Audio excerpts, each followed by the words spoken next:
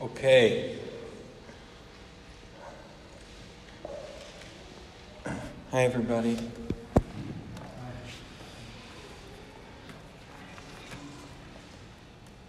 Sorry for the running around and tweaking things. We were having some issues with the Zoom feed being very echoey.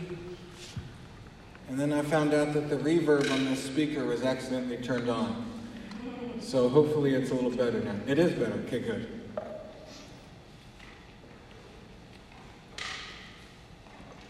All right. If you have your worship guide, please turn it to page 9. Our text for today is in Acts 17, which is obviously not in Genesis 1 through 3. You know, we've been doing this Genesis 1 through 3 series. We're taking a short break from that today because this is such a special day in the life of our church. I wanted to take us to a specific passage that I have been going to myself and thinking about myself, and I believe that God has something for us today, Hope Presbyterian, in this passage in Acts 17. So if you would, stand for the reading of God's Word.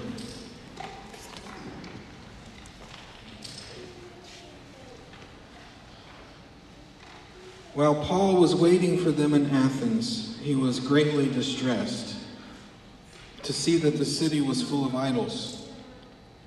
So he reasoned in the synagogue with both Jews and God-fearing Greeks, as well as in the marketplace day by day with those who happened to be there.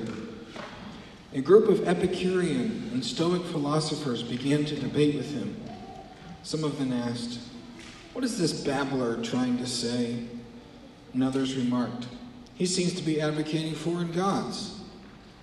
And they said this because Paul was preaching the good news about Jesus and the resurrection. Then they took him and brought him to a meeting of the Areopagus, where they said to him, "May we know what this new teaching is that you are presenting? You are bringing some strange ideas to our ears, and we would like to know what they mean." All the Athenians and the foreigners who lived there spent their time doing nothing but talking about and listening to the latest ideas. Paul then stood up in the meeting of the Areopagus and said, "People of Athens, I see that in every way you are very religious. For as I walked around and looked carefully at our objects of worship, I even found an altar with this inscription, 'To an unknown God.' So, you are ignorant of the very thing you worship, and this is what I'm going to proclaim to you. The God who made the world and everything in it, the Lord of heaven and earth, is the Lord of heaven and earth and does not live in temples built by human hands. He is not served by human hands as if he needed anything. Rather, he himself gives life and breath and everything else. From one man he made the nations, that they should inhabit the whole earth. And he marked out their appointed times in history and the boundaries of their lands. God did this so that they would seek him and perhaps reach out for him and find him, though he is not far from any one of us. For in him we live and move and have our being. As some of your own poets have said, we are his offspring. Therefore, since we are God's offspring, we should not think that the divine being is like gold or silver or stone, an image made by human design and skill. In the past, God overlooked such ignorance, but now he commands all people everywhere to repent. For he has set a day when he will judge the world with justice by the man he has appointed, and he has given proof of this to everyone by raising him from the dead." When they heard about the resurrection of the dead, some of them sneered, but others said, "We want to hear you again on this subject." And at that, Paul left the council. Some of the people became followers of Paul and believed. Among them was Dionysius, a member of the Areopagus, also a woman named Damaris, and a number of others. This is the word of the Lord. Let's pray. Father in heaven, we want to thank you for your word. Lord, thank you for speaking to us through the words of a book, that you illuminate, that you lighten up in our hearts by your Holy Spirit. Lord, I pray that in this time and in this space, we would experience just that. Your Holy Spirit illuminating your word. Lord, I pray that we would hear exactly what it is that you have to say to us today. God, I pray that we would be stirred up in our affections for you. And even for the way we have affection and pay attention to our time and place. Lord, thank you for our church. Thank you for what you're doing. We pray that you would do that work right now. In Christ's name, amen. You can be seated. Okay, so it's our first Sunday in a new location. It's like the first Sunday of a new era, a new epoch, if you will, in our church. So I just wanted to say the word epoch. But seriously, this is a big deal. We met at the previous space for close to 14 years. And we hope to be here for a very long time at Warner. So why this passage, though? What is it about this story of Paul in Athens that is worthy of us stopping the series that we're in and camping out here for one day? Well, the big idea of this story, the big idea of Paul's speech at the Areopagus is found in this verse 26, where he says that God marks out the appointed times in history and the boundaries of the lands where people live, so that people would reach out for him and find him, though or yet, or maybe even because, he is not far off. That was the big idea of Paul's speech to the Athenians. And that verse stands as really the focus, the big idea of this passage in Acts telling the story of Paul's speech. Luke, Paul's companion, the same guy that wrote the Gospel of Luke. If you've seen the movie That Thing You Do, and any time a preacher says Luke, there's a voice in your head that goes, Luke, who's Luke? And if you don't know what I'm talking about, go watch the movie That Thing You Do. That's an aside. Becca's shaking her head at me. Let's move on, okay? Luke, the guy who wrote the Gospel of Luke, also wrote Acts. He was an associate of Paul. So when we read the book of Acts, we're reading the story of the Holy Spirit continuing the ministry of Jesus in that first generation of the early church. But we're also reading Luke's account of it. So just like we do in Genesis with Moses, we need to think about, why is Luke telling the story in this particular way? Well, the way that Luke gives the account of Paul's experience in Athens, the focus, not just of Paul's speech, but of Luke's account of that speech, is still these verses. That God has appointed the time and the place for all people, your age and your address, so that for the purpose of people reaching out to God and finding him. Because, or yet, or although, he is not far away. That is something that we need to be reminded of today in our church as we have moved spaces and as we are continuing as a church in this particular time in our city, which is kind of hard. We need to be reminded that our time and our place have been predetermined by God from eternity past for a reason. And that reason is so that people would reach out for God and find him. Because he's not far.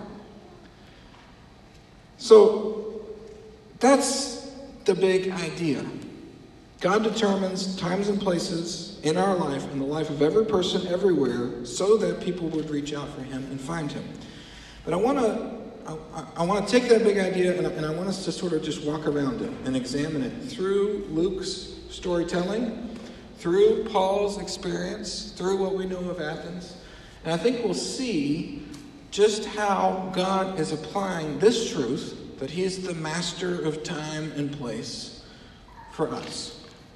So first, let's think about the way that Luke talks about Athens, the city of Athens. In verse 17, he says that the city was full of idols. Now, any first century reader or early church reader who had ever been to Athens would know that this was quite an understatement from Luke.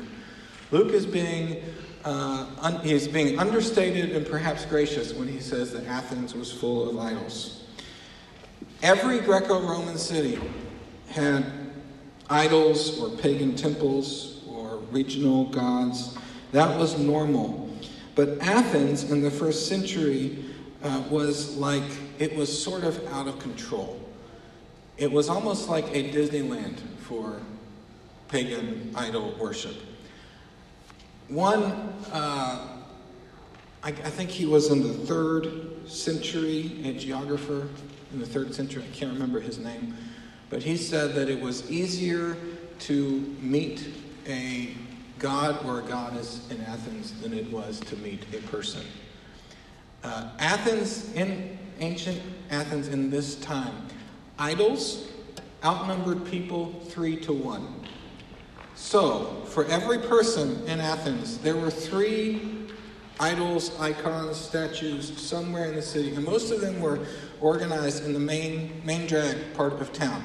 So, when Luke says the city is full of idols, he literally means full. Everywhere you look, there's gods and goddesses and statues. Not to mention that at this time in Athens, this is about 500 years past Athens' prime. So if you think about, when we think about Athens, it's the city of the great philosophers, Plato, Socrates, all that stuff. That was 500 years before this. So the ruins that we see in Athens today, like the Acropolis and the Parthenon, all that was there in Paul's time.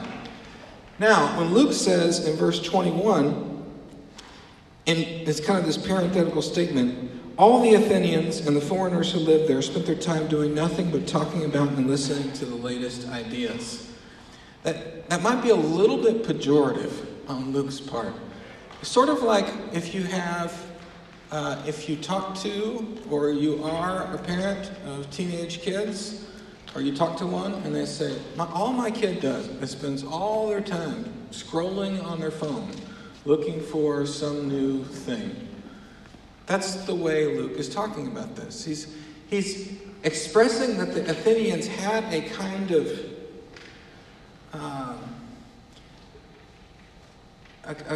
of fix with novelty in their culture. They're bored with the 3-1 gods in their city. Athens at this time it talks about the Areopagus, where Paul gave his speech. In some translations it might say Mars Hill. That's what we would call it, translated into English. The Areopagus, or Mars Hill, was like the town hall, but also like a university, and also like a TED Talk, all rolled into one. It was the governing court in Athens. Athens, even though it was a Roman city, retained some of its independence, and this was the court of the city. But it was also the place where all the philosophers gathered and exchanged their ideas. And there was a culture there of sort of being over it. We've heard everything. Tell us something new. This boredom, this addiction, if you will, to novelty. This was Athens at the time. It was the place where the maturation or the logical conclusion of all Greco-Roman ideas and ideals had reached their fullness in Athens, and the leaders of the city were a little bit over it, and they were turning to novelty. Now, I don't know about you, but I think that there probably could have been a big billboard in the main drag in Athens that said, "Keep Athens weird." I think there's obvious parallels. It's not a one-to-one, but there's something about the way Luke describes Athens that reminds me of Portland.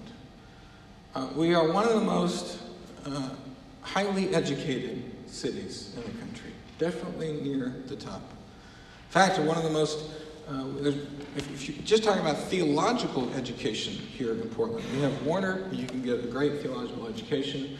We have Multnomah University, we have Western Seminary, we have University of Portland. All these places have good theology programs. There's even more than that. Portland Bible College was a big deal for a while. There is Concordia was here and closed. Couldn't fill it up. But if you want a theological education in Portland, it's easy to find one. If you want to go to college in Portland, there's all kinds of avenues and inroads to do that. We are a city full of idols.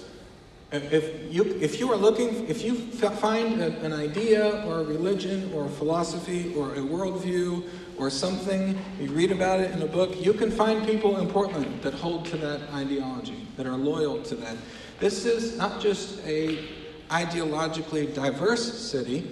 This is an ideologically, could I say bloated? And I say that out of love. We have it here. And it's a bit like Athens. We're a bit over it. And at least in the stereotypes have a little bit of truth in them. We have a thing for novelty here in Portland. This is not a place where you could, this is an unlikely, just by cultural standards, this is an unlikely city for a church to grow in that claims to have the corner on absolute truth. And that corner is Jesus. And he's the one and only. It doesn't jibe with the culture. Just like Paul in Athens was definitely out of place. So that's the way that Luke talks about Athens, and that should catch our interest as Portlanders. Now let's think about the way that Luke talks about Paul. He says, first of all, where this falls in the book of Acts, this is Paul's second missionary journey.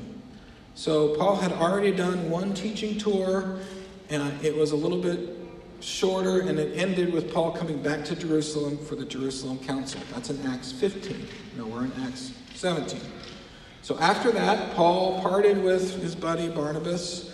He set out with a new buddy named Silas. First place they went to is Philippi. Now in Philippi, they experienced really fruitful ministry. It was going really well. Paul would usually start by going to the synagogue, start by talking with Jews and God-fearing Greeks there in the synagogue, and then move out from there. That's what he was doing.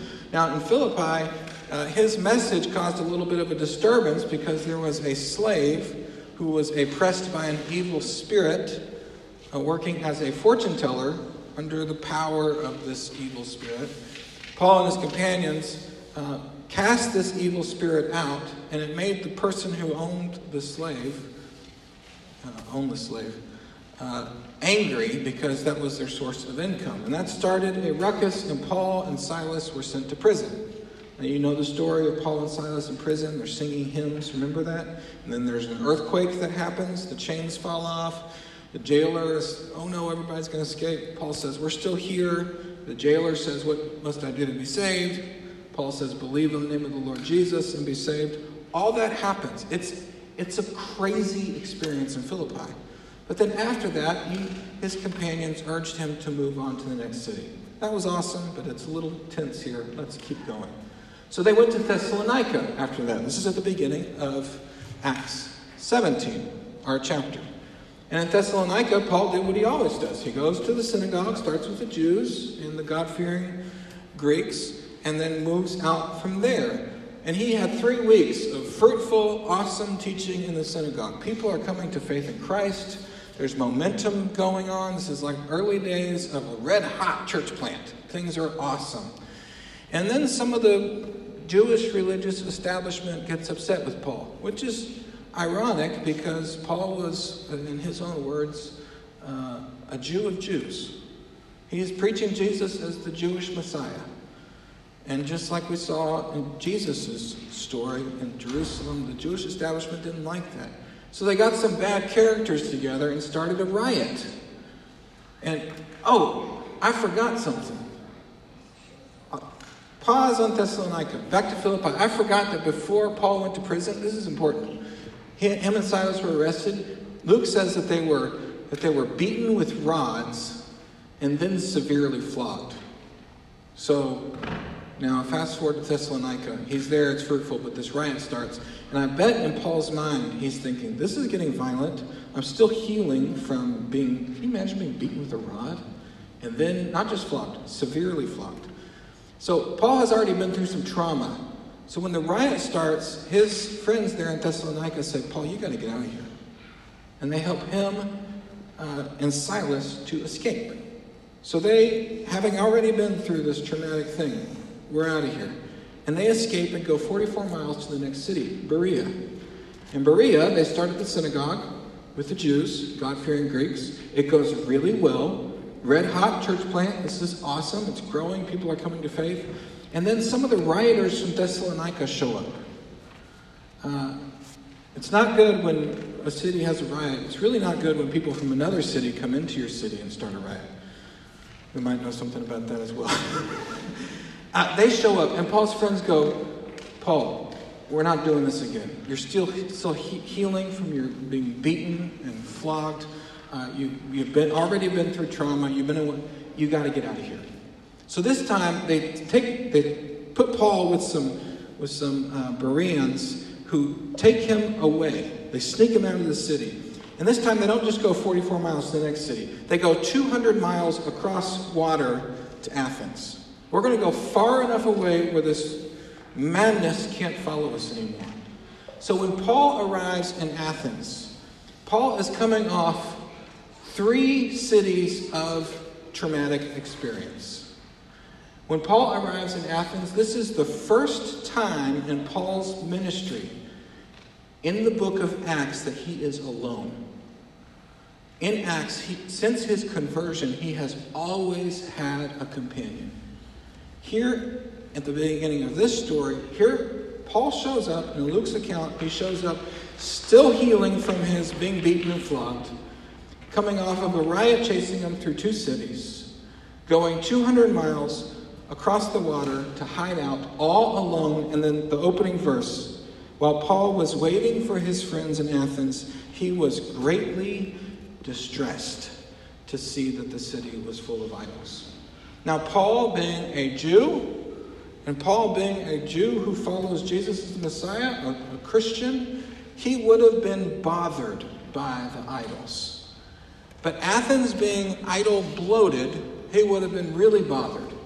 But Paul, coming off of 3 cities of trauma, all by himself, tired and still wounded and healing, he was greatly distressed. It's important for us to read Paul in this account in that way, because this is how Luke frames it. So here's Paul in weakness in number 1 city for not being open to Christianity unless it's a novelty. That's this story. Now, I don't know anyone here who's been beaten with rods or severely flogged for our faith lately. But I do know that our church has had a hard couple years. I do know that we're small. I do know that we're not like the new hip church in town with all the momentum and all the cool stuff, which I actually think that's really great. But we are not coming into this place by the world's standards and strength. We as a church are in a place of relative weakness. We're small. We've had some people move. We're going to have to. We have some money in the savings, so we're doing good. But we got about 2 years before we need to be financially self-sustainable. Pressure's on by the world standards, and we're weak. So there's some parallels that it's not a one-to-one, but I think you see what's going on. Now, consider the way Luke tells the story of weak, wounded, all alone Paul and novelty-addicted, bloated, highly intellectual Athens. Consider how he tells the story. Paul does what he always does. He starts at the synagogue. He starts with God's people. a place where Jesus, at least there was a foundation for talking about Jesus. He starts there. And at the same time, while he's proclaiming Christ in church, if you will, he's also talking to anyone he can outside of that. So he's in the marketplace. Paul is at the grocery store talking about Jesus. It says he's reasoning with people. He is actively involved with friends and neighbors outside of the church sharing Christ. In that moment, he just so happens to be overheard by a group of Stoic and Epicurean philosophers. Now, Stoics and Epicureans are very different. If you are into Star Trek, think about the original series. Spock was a Stoic and Bones was an Epicurean. So Epicureans were all about, life is all about avoiding pain and seeking pleasure. There's no afterlife. The gods are far away. Let's just eat, drink, and be merry. The Stoics were all about self-control and reason, and God is in everything, but we're not really concerned with getting to heaven. We're more concerned with living a logical heavenly life now. So these two groups were the dominant groups in Athens that would have it out at the Areopagus. It was like this is a terrible analogy, but it's they were like having rap battles on the hill at Mars Hill. If you've seen 8 Mile, don't watch 8 Mile. Anyway, let's move on, Charlie. These heavy hitters at the town hall TED Talk thing happen to hear Paul. And they say, we haven't heard anything new in a while. We like new, novel things. Let's invite this guy. Let's invite this guy who's hobbled over and bruised and all alone. Let's bring him to the Areopagus and see what this babbler has to say. Now, he's not being invited on friendly terms. If I was Paul, I would not think that these people were actually interested. I would think that I was walking into a bully trap. But what does Paul say? Okay. So Paul shows up at the Areopagus by chance. And he begins to give a speech about Jesus. He starts with what he has in common with the Athenians. He starts with mutual affirmation. Now, the gospel always affirms and confronts culture. Every culture, there are things that the gospel would affirm and things the gospel would confront. And Paul starts with affirmation. I see you're religious. I see that you had an idol to an unknown God. The thing that you're looking for, I am here to proclaim to you. And then Paul moves from joyful affirmation, common ground, to a humble confrontation. This is not the angry street preacher. This is a humble confrontation. He says, the God who made the world and everything in it, he's Lord of heaven and earth. He doesn't live by temples built by human hands. And I imagine maybe he looked around at the city full of temples and gods. And then he said, he's not served by human hands as if he needed anything. Rather, he gives life and breath and everything else. From one man, he made all nations. That's confrontational. The Greeks at this time thought that they came from a different place than the rest of humanity. They thought they were genetically elite humans and everyone else was a barbarian. Paul's saying, no, we all came from one spot. There's one humanity. There's a brotherhood of man. He's confronting them. And then he goes on to give his thing about God appointing time and space so we would reach out for them. And then he does a thing that everybody who's ever done evangelism out in the open has been trained not to do. He starts with, and then ends with, this God is going to judge the world. And he's doing it through the man that he has raised from the dead. At that point, he's cut off. He doesn't get to speak anymore. Now, people think different things about this, but I tend to think that Paul had more to say and that he was cut off early. And when you look at the speech that he has here, the beginning is awesome. He joyfully affirms. He humbly confronts. But when it comes time to land on the gospel of Jesus, not just that God is the judge, but God is also the one who opens his arms with radical grace to anyone who would come to him. And the man who rose from the dead, his name is Jesus. Paul never gets there. All in all things considered, this evangelistic speech, it's not very good. I think it's incomplete because Paul usually gives good speeches, but he doesn't nail it. So, pause. Weak, wounded, all alone Paul. A city that culturally, I think if I was Paul, I just would not see an inroad. Paul takes what he has, and in the moment he has been given, the best he knows how, he speaks up and begins with what people have in common and then moves toward Jesus. And he doesn't even get to finish. And what happens? It's incredible. This story has been set up to be a tragedy, a total failure. You would think it would end with they laughed Paul out of town, and he left ashamed because he didn't even tell the story right. He never even said Jesus. But it doesn't end that way. It ends with some of the people became followers of Paul and believed. Among them was Dionysius, a member of the Areopagus, and a woman named Damaris, and a number of others. Now, the 2nd century historian Eusebius tells us that Dionysius went on to become the first bishop of Athens.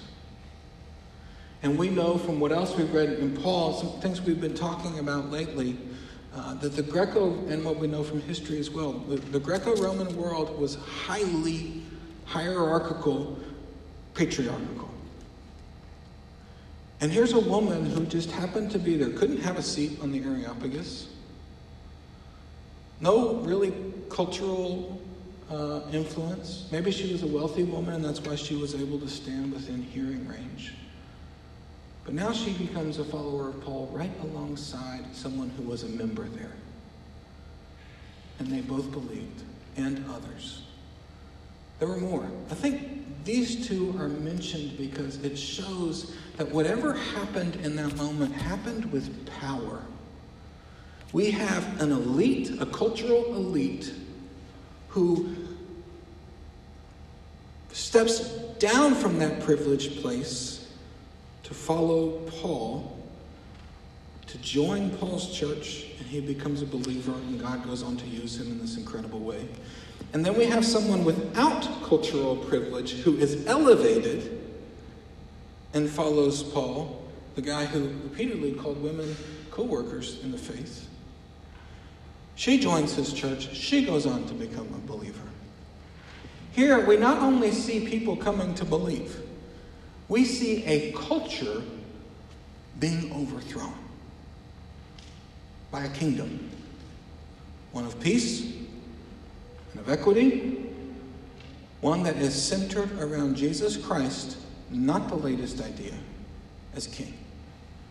Jesus as God's man who rose from the dead to renew all things, in judgment and in salvation. And all of this comes down to, according to Luke, this little truth that God has determined the time and the place for all people so that people would reach out for God and find him because he's not far. So we see that God put Paul in Athens, in the synagogue, in the market. We see that God put the people in the Areopagus that day, maybe when they had a time for a new speaker to come in. We see that God let the people in Athens over centuries and generations become bored with the greatest educational and philosophical systems of the world. God orchestrated all this so that Dionysius, Damaris, and others would come to Christ and find new life. Folks, our church's journey is not meaningless. Our move into this space is not meaningless. God has been waiting for millions and millions of years for us to get into this place on this Sunday. It's true.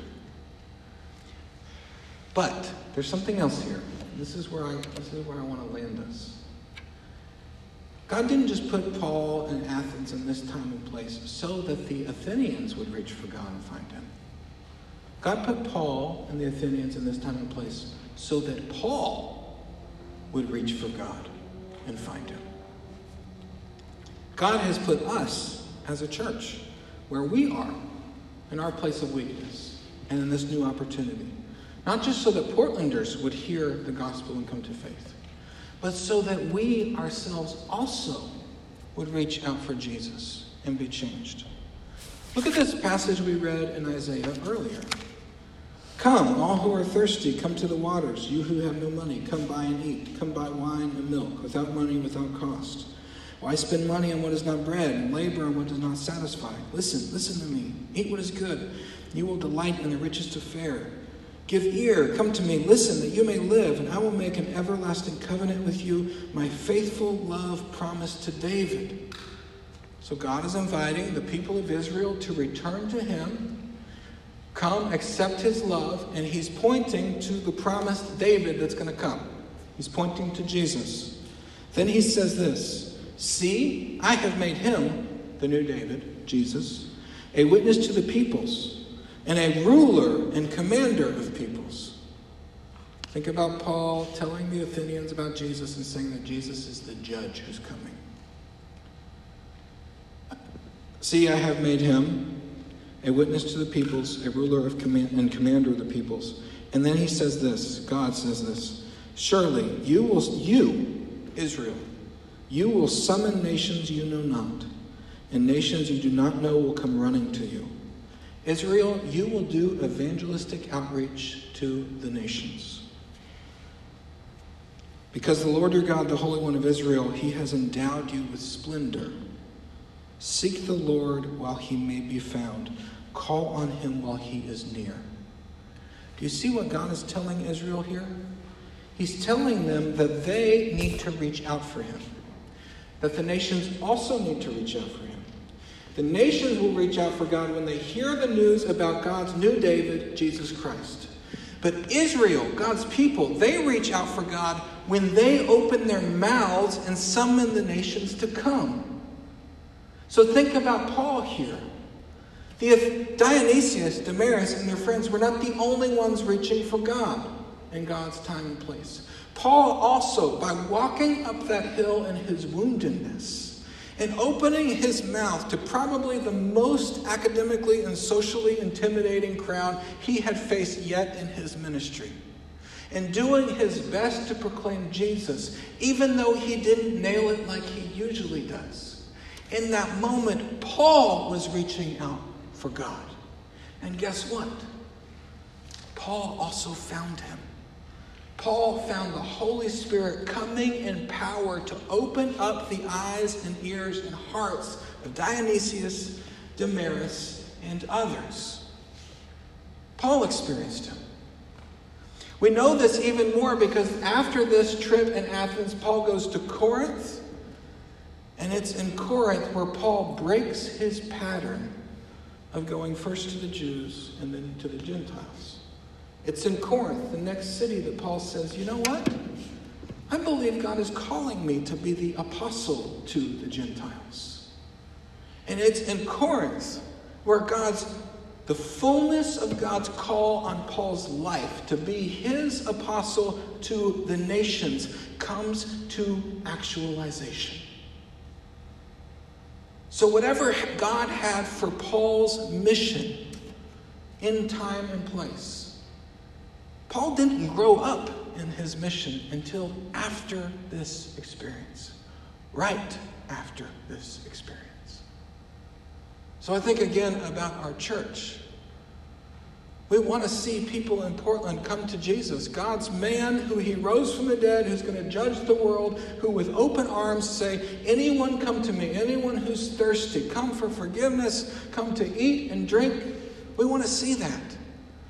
But we ourselves also, look around. We want the Holy Spirit to come and join us here. We want to be filled with God. We want to know the joy of the Lord. And we want to know the fullness of the mission that God has for us. It might be a church that's, 15 years old or so. But there is a maturity, a missional maturity that God still has for us that we want to grow into. How do we get there? By reaching out for God. How do we do that? By here in this place and everywhere else we go, the best we know how, according to our abilities, we affirm the things that we have in common with our friends and neighbors in this city. But we don't stop there. We also, with humility, hold up Christ and let Christ confront the idolatry all around us. And then we do what I believe Paul intended to do, because he does it everywhere else he gives a speech. We make an invite. And people might not believe right away. Dionysius and Damaris, I don't think they believed right away, because it says they became followers of Paul and then they believed. But our evangelistic work is not measured by its results. We're not out to convert anybody. Jesus converts people, not us. We're out to make disciples, followers. And to do that, we need to hold Jesus up and say, hey, I'm reaching for him. Why don't you come with me and let's reach for him together? We know that God marked out the appointed times in history and the boundaries and the lands of all people so that we would all seek God, reach out to him and find him. He is not far off. Let's pray.